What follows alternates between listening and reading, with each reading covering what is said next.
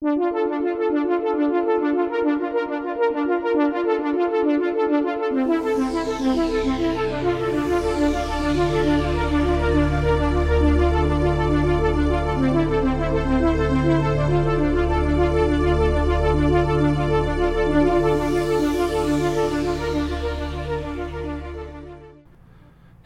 and welcome to the Robert A. Heinlein Book Club. In every episode of this podcast, I'll be reading a bit of the works of Robert A. Heinlein in rough chronological order of publication, but we're actually starting here with an exception to that rule. We'll be reading the last thing that he published after he died, but it was actually written, one of the first things he wrote. And it's called For Us the Living. I talked about this in the last episode, giving my overall thoughts and my overall support of this book, which I came in with skepticism. I didn't think the politics were going to impress me as much as they did. I didn't know it was a social credit novel even. I thought it would be some other kind of more traditional libertarian thing. And this is me trying to get my handle on Robert A. Heinlein's politics, which is one reason I'm kind of interested in this. I think I usually come in to writers with an idea of where their politics are.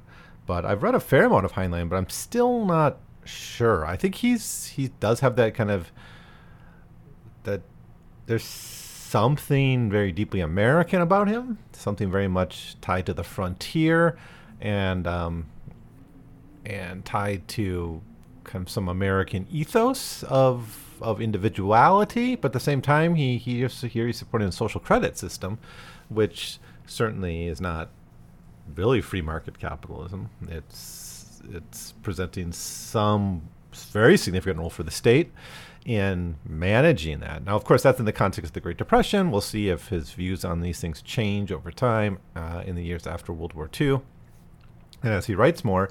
But of course, during the Great Depression, that was the issue. It wasn't an issue of lack of capacity. There were mines and factories aplenty.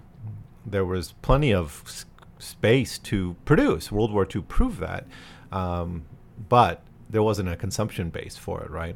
Due to deflation or the gold standard or high interest rates or whatever policy you want to blame in part for that, but inequality is really what it comes down to. So you address inequality by giving people, in this book is described as a heritage.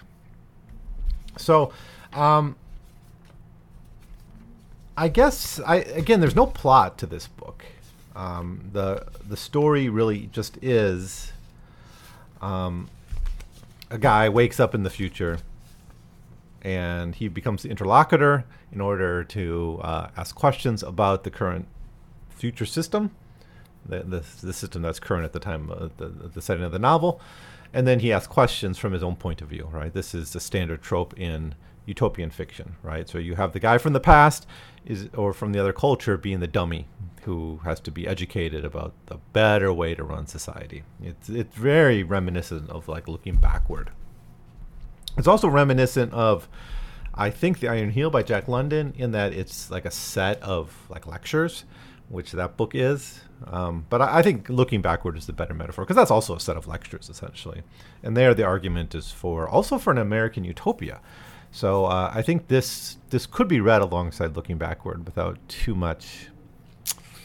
it wouldn't be forced to do that. You would be reading books that are akin to each other in a lot of ways, at least structurally and narratively, and in this effort to try to find an American solution to the economic problems of the modern world, right? So that's a very patriotic American thing to do, actually, right? To not just follow European trends, right? Not just say, well, we'll just borrow European socialism, or we'll just borrow European fascism, or we'll just borrow European concepts of rights or whatever, right? No, that this is the new world, so there's got to be a different, unique place for our unique conditions and a unique response tied to our conditions. And I think that's what Heinlein's trying to do here with this social credit concept. Now, of course, he didn't invent that. It comes from others. But it's really well developed here. I think this will just be a great introduction to the ideas of social credit, as well as some of his other more his more radical views about marriage and family and things like that, which I talked about in the last episode. I don't want to necessarily repeat that. I could have probably stopped this after the last episode, and maybe if you're listening, you might agree and say this is a really horrible start to the Robert A. Heinlein book club, where you're kind of wasting a whole episode on a book you already talked about. Well, partially this is my tendency to try to want to delve as deep as possible and to meditate on books a little bit at a time. Maybe I should have just looked at the first half and then did the second half like I would in the 100 Pages series. But anyways, what are some other things? Let me just kind of skim through the book and tell you some of the things that I noticed are noteworthy anyways. One is the internet. So there's basically a vision of the internet. When our character Diana, she's the one who basically adopts this guy from the past and begins introducing to him to all the aspects of society. Particularly, she's the entryway into like the marriage and sexual relations aspect of it, because they become lovers, and it's through her that he's forced to deal with his jealousy. And eventually he gets committed and has to go through some kind of psychotherapy in order to cure that. That's another aspect I mentioned in the last episode as well. So it's... Anyways, she's trying to find out something about him, his past or the body he's in or something to try to help him. And she has a unique identification. It's Diana 16039840048A. So every Diana would have their own unique designation, like their ID card. So every person has an identity that way. And then she would ask for she'd call into the archives and ask for a specific bit of information, and then then there'd be like a standard rate for that kind of information. Heinlein's thinking, now the internet, you still have to pay for a lot of stuff, I suppose. Local news, if you want those reports, you have to pay the fee or whatever to get in. But if, a lot of information you can just get for free, right? A lot of knowledge you can just get for free. But that's not what Heinlein's thinking. He's thinking it's basically like a research service that's almost instantaneous, or as close as he can imagine to instantaneous. That you basically put in your inquiry, you offer expedited rate or not, which we don't get the prices for things, but you assume it's there. That there's like a table of that based on the knowledge acquired and how fast you want it. And then there's like a tip that is offered too. Bonus on 30 minutes she gives. She mentions that. She gives that several times in these kind of information searches. So this is kind of a window into the post-scarcity aspect of knowledge. Although I guess you can't really call it post-scarcity because you still have to hire a service to do it. But Heinlein here obviously doesn't want to get rid of the market. He's not even really a market socialist, because there are market socialists who think like businesses should be owned by the workers, but you still have a market to see how those are distributed across the economy.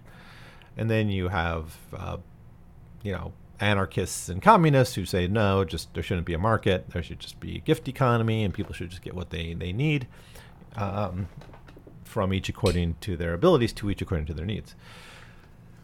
Heinlein doesn't want either of those things. He seems to still have this love for the private business, the private establishment, the entrepreneurial figure. And so we see that here, that there's apparently these brokers, knowledge brokers, who are the middlemen, and they're like business people, or maybe they're petty entrepreneurs. Maybe it's like an Uber system almost, where whoever gets the order finds the information and then sends it on and gets the fee. It does actually sound kind of like an Uber system there with the knowledge distribution. But that's sort of the vision of the internet he has here, and we'll see if we see that later on in his work. Now, our first kind of wake up into this world comes with sex stuff, because she's naked in front of him, and he has to come to terms with that. And he eventually, when in Rome, takes off his clothes too, so you get to have these nudist scenes. And even when they go out, he's like, should I be naked? And she's kind of like, it doesn't really matter if you want clothes or not. It's up to you. But over time, he's going to learn that basically marriage is purely a contractual thing. People can enter into it if they want. Most people don't. People can have multiple lovers. It's not a moral judgment in any way. So that, and then the next thing that comes up is work, right? And so that's the question that our narrator, or our point of view character, not narrator, our point of view has about this world is like, well, why do people work if they have this heritage, if they have this UBI? And her answer is most people do work because they like to. That's kind of common in a lot of these utopias, where it's like if you have a rational system of distribution and production, people will do things because they want the extra money, because generally they like the work, but they don't work that as much. So a surgeon is mentioned. So here's a quote here. So she says, most professional people work regularly because they like to. Take a surgeon, for example. He will work 40 weeks every year. He is as famous and loves his work. His vacation will be as busy as his credit work. Take me, for example. I work every week. She's an actress or something, or a dancer. Says, I will work every week now and have for quite some time, and broadcast like tonight every week, not to mention recordings for stories and songs. End quote. So most people seem to work, and there are a few people who just don't, but there's no moral judgment about that. It's just, yeah, some people just don't work. That's up to them. They just don't dig it. But she says, like, look at your world. A lot of people don't work in your time, but it was not by choice. A lot of people, it's during the Great Depression, right? So a lot of people were not working, but it wasn't by their choice. It was something they were forced into. So, so that's the thing with work. And then we're again reminded, this is not European-style socialism we're talking about. All these businesses are owned. These individual workers have contracts. There doesn't seem to be much place for like labor unions. There doesn't need to be. Heinlein just sort of averts that. There's not much concern about like conditions, because I guess the idea is people would just walk away if they didn't like the conditions. So our surgeon who has 12 weeks vacation, I think most of us would be pretty happy with that. Few of us would complain, right? But people work as much as they want. And there's like a woofy element too, hinted at here. Like there's a question of like, why, if healthcare is free, why do the surgeons that are the best want to do this if they're not getting paid that much? And the answer kind of is it's woofy. It's prestige. It's clout. It's the fact that important, famous, talented people come to you for their surgeries, is proof that you're a great surgeon. And that's enough for that. Now, anyways, I think it's in chapter 4 where we get our first long spiel. And it's just, there's a couple of just people who become the conduit for these ideas. One's a kind of a historian, and it's kind of like, oh, I'll introduce you to this historian and you can catch up about the past. And then there's like a 50-page chapter about that. And later on it's with economics. And later on it's with psychology and criminal justice.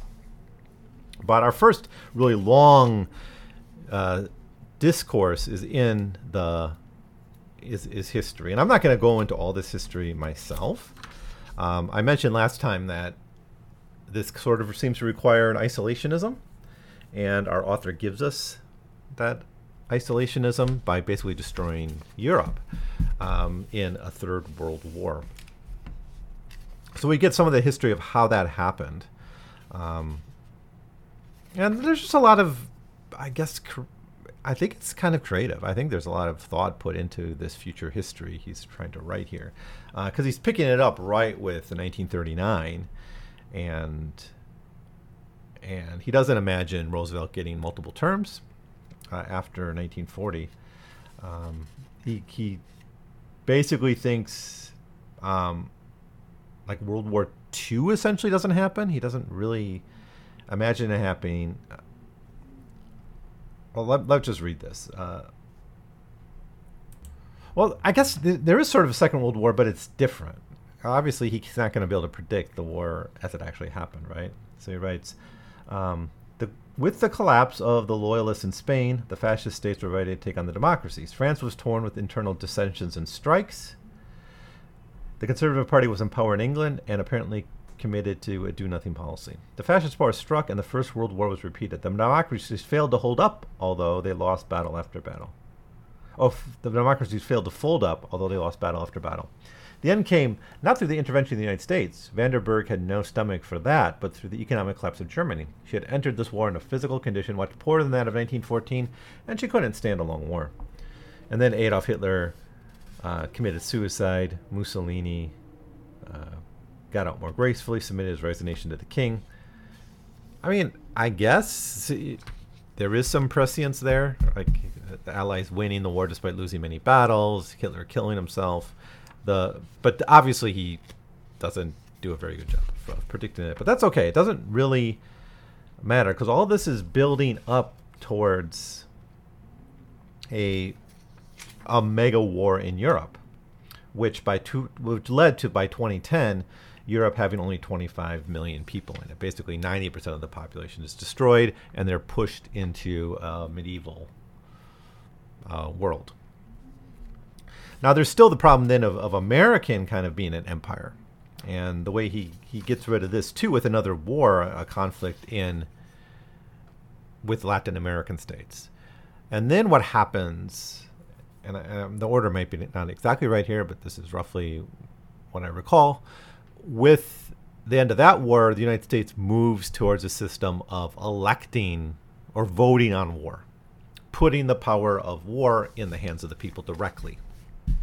So this is kind of how democracy and non-interventionism really come together in Heinlein's mind. He doesn't think they will engage in,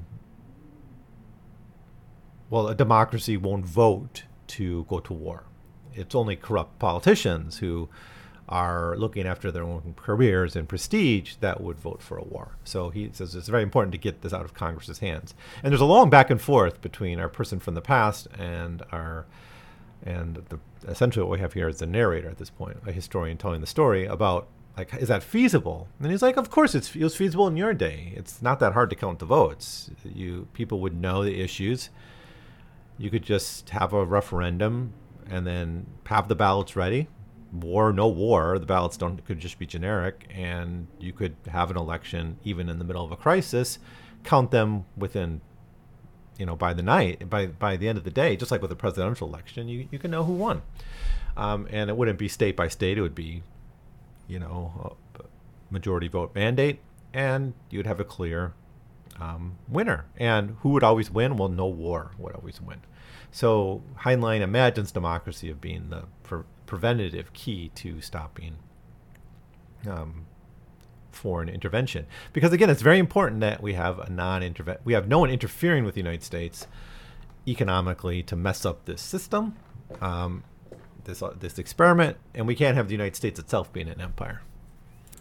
Then eventually we get to the implementation of the social credit reforms and all that. But there is one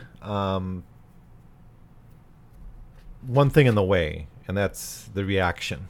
And where does Heinlein see that reaction coming from? Well, he sees it coming from the religious nuts.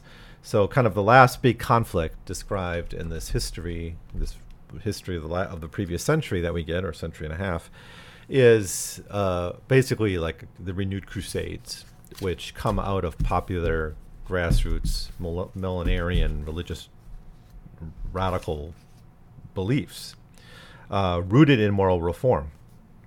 And so they start to implement them, and it's things like, again, to quote, Sunday closing laws, tax exemptions for church property, practically all laws related to marriage and the relations between the sexes, including laws forbidding divorces, countrywide rules permitting only monogamous relationships, laws against fornication and other taboo sexual relations, and laws forbidding birth control, laws prohibiting the teaching of certain scientific doctrines, especially man's kinship to other animals, all laws of censorship for moral reasons of the stage, press, radio, and speech, certain taboos of words and speech forms, laws prohibiting certain parts of the body being exposed to view, laws prohibiting the drinking of alcohol per se, laws against smoking cigarettes, any law which takes a paternalistic attitude towards the citizen with the purpose of his ensuring his moral perfection rather than the purpose of relegating his conduct to prevent him from damaging other persons, and vice versa, prevent him from damaging others. Um, so those are a brief summary of what these kind of moral reformers get into. And then and then they actually get into involved in like essentially religious sadism of sorts, where there's basically like almost like a Ku Klux Klan type of religious nuts who will go out and kind of enforce these rules. Also creating an economic reaction to women's rights, abolishing higher education, and all that. And then who saves the day? Who saves the day from these Puritans? It is the libertarians. The libertarian element of the population, unorganized, because they're libertarians and they're hard to organize, but forced by the historical moment to mobilize against them. And so we have this anti-Scudderite. Well, it's Scudder, right, is the name of the leader of the movement. So we have this anti-Scudderite reaction, and the result of that is a new constitution.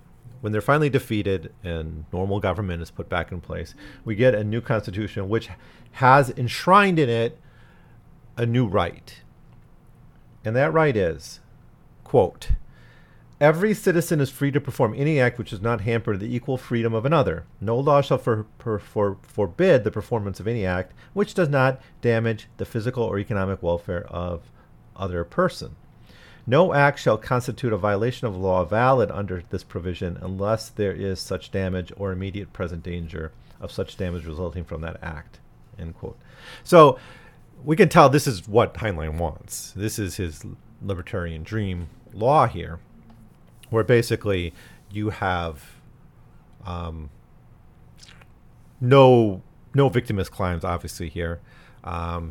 No moral law. So moral offense does not qualify. It has to be physical or economic wrong to be done to another to restrict it. So no victimless crimes, no moral crimes of any sort. So the walking around naked thing that doesn't hurt someone economically or physically. It might hurt them emotionally or psychologically if you're a religious nut, right?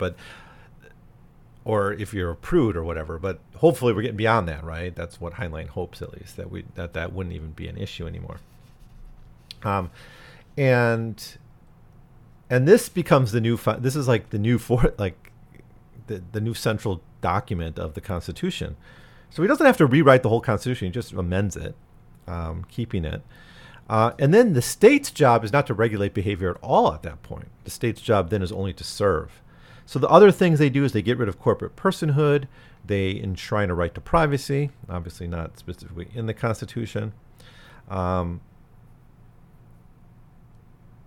that basically is that, along with the social credit stuff, as the proactive, what the government does to serve the people and to serve the economy. And it is not presented as socialism. It's presented as simply a way to make sure the productive capacities of the country are always sustained, because by keeping the demand up, you never want to shut down those factories. If there's a capacity to make it, it should be made as long as people want it.